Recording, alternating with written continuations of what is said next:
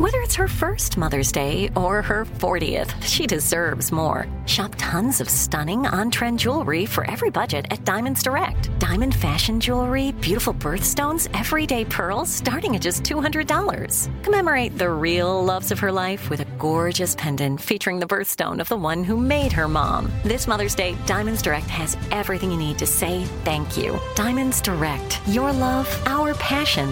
Online at diamondsdirect.com. Crime Alert, I'm Nancy Grace. Breaking crime news now. Michael Arnold puts the move on a married New York cafe owner, Cassie Willish. Willish makes it clear she's not interested, but Arnold continues. The pilot uses his plane to circle her home for hours.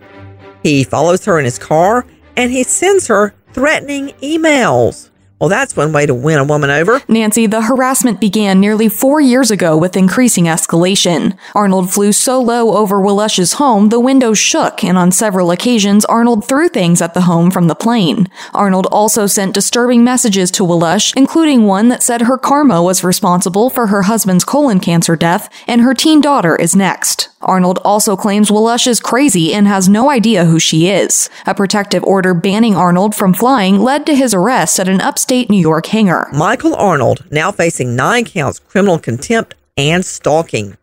A group of thieves target a Nebraska vintage clothing shop, first trying to wiggle the front door open, then breaking a display window to get inside. Surveillance footage shows the 3 men ransacking the store, trying and failing to get into a locked back room. The owners worked with cops to estimate the damage, and although the thieves make off with nearly $20,000 of merchandise, most of the stolen items were left shoes only. The matches were all kept in the back room the thieves couldn't get into. Good luck selling those. More crime and justice news after this.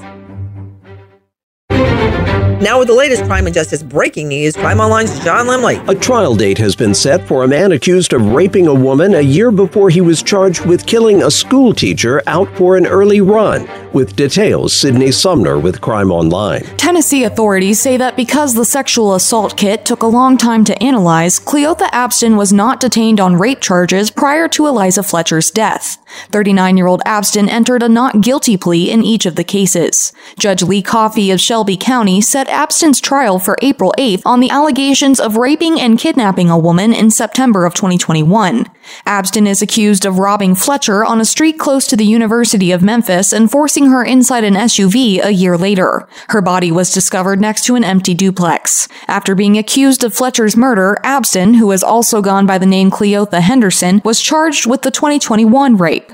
The rape trial in April will take place before the Fletcher case. Prosecutors have stated that if Abston is found guilty of first-degree murder, he will face the death penalty. No trial date for that case has yet been scheduled. The Memphis community was horrified by the death of Fletcher, a 34-year-old mother of 2 and a kindergarten teacher, with her family receiving an outpouring of support. By agreeing to enter a guilty plea, a 79-year-old South Carolina man has escaped the possibility of being executed for ambushing police officers approaching his residence, murdering 2 of them and injuring 5 more. The court appearance for Frederick Hopkins in Aiken County was not announced, and the courtroom was absent of reporters normally covering the highly publicized case. Aiken County is located approximately 120 miles from the site of the October 2018 attack. 2 counts of murder and 5 counts of attempted murder were brought against Hopkins. Now to South Florida, where a judge has dismissed the lead prosecutor from the rapper YNW Melly's double murder retrial. Once again, Crime Online, Sydney Sumner. Melly's defense team has argued that the prosecution had concealed the fact that the primary detective gathering evidence in the case had earlier been charged with lying. Exerting extreme caution, Judge John Murphy of the Broward Circuit Court granted the defense's move to remove prosecutor Christine Bradley from the case. Bradley's integrity was not compromised, the judge said, but she could not prosecute the case if the defense intended to call her as a witness over the reliability of one of the investigators.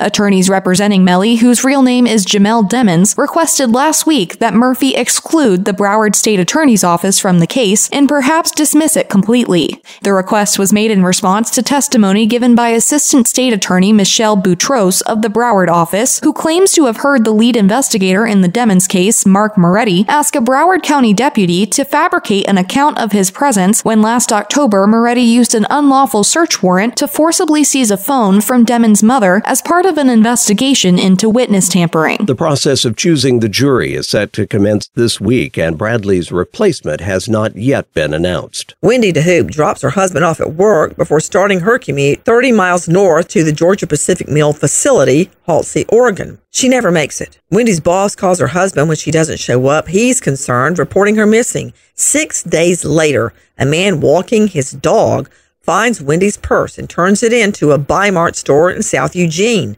the opposite direction of Wendy's commute. 4 days later, investigators speak with the dog walker. He leads them to an abandoned car near the store. It's Wendy's. Wendy DeHoop, one of 3 women who go missing in the area within a month, now 18 years ago. The 2 other women found murdered. No leads in their cases. If you have info on Wendy DeHoop, call Lane County Sheriff's 541-682-4311. For the latest crime and justice news, go to crimeonline.com. With this crime alert, I'm Nancy Grace.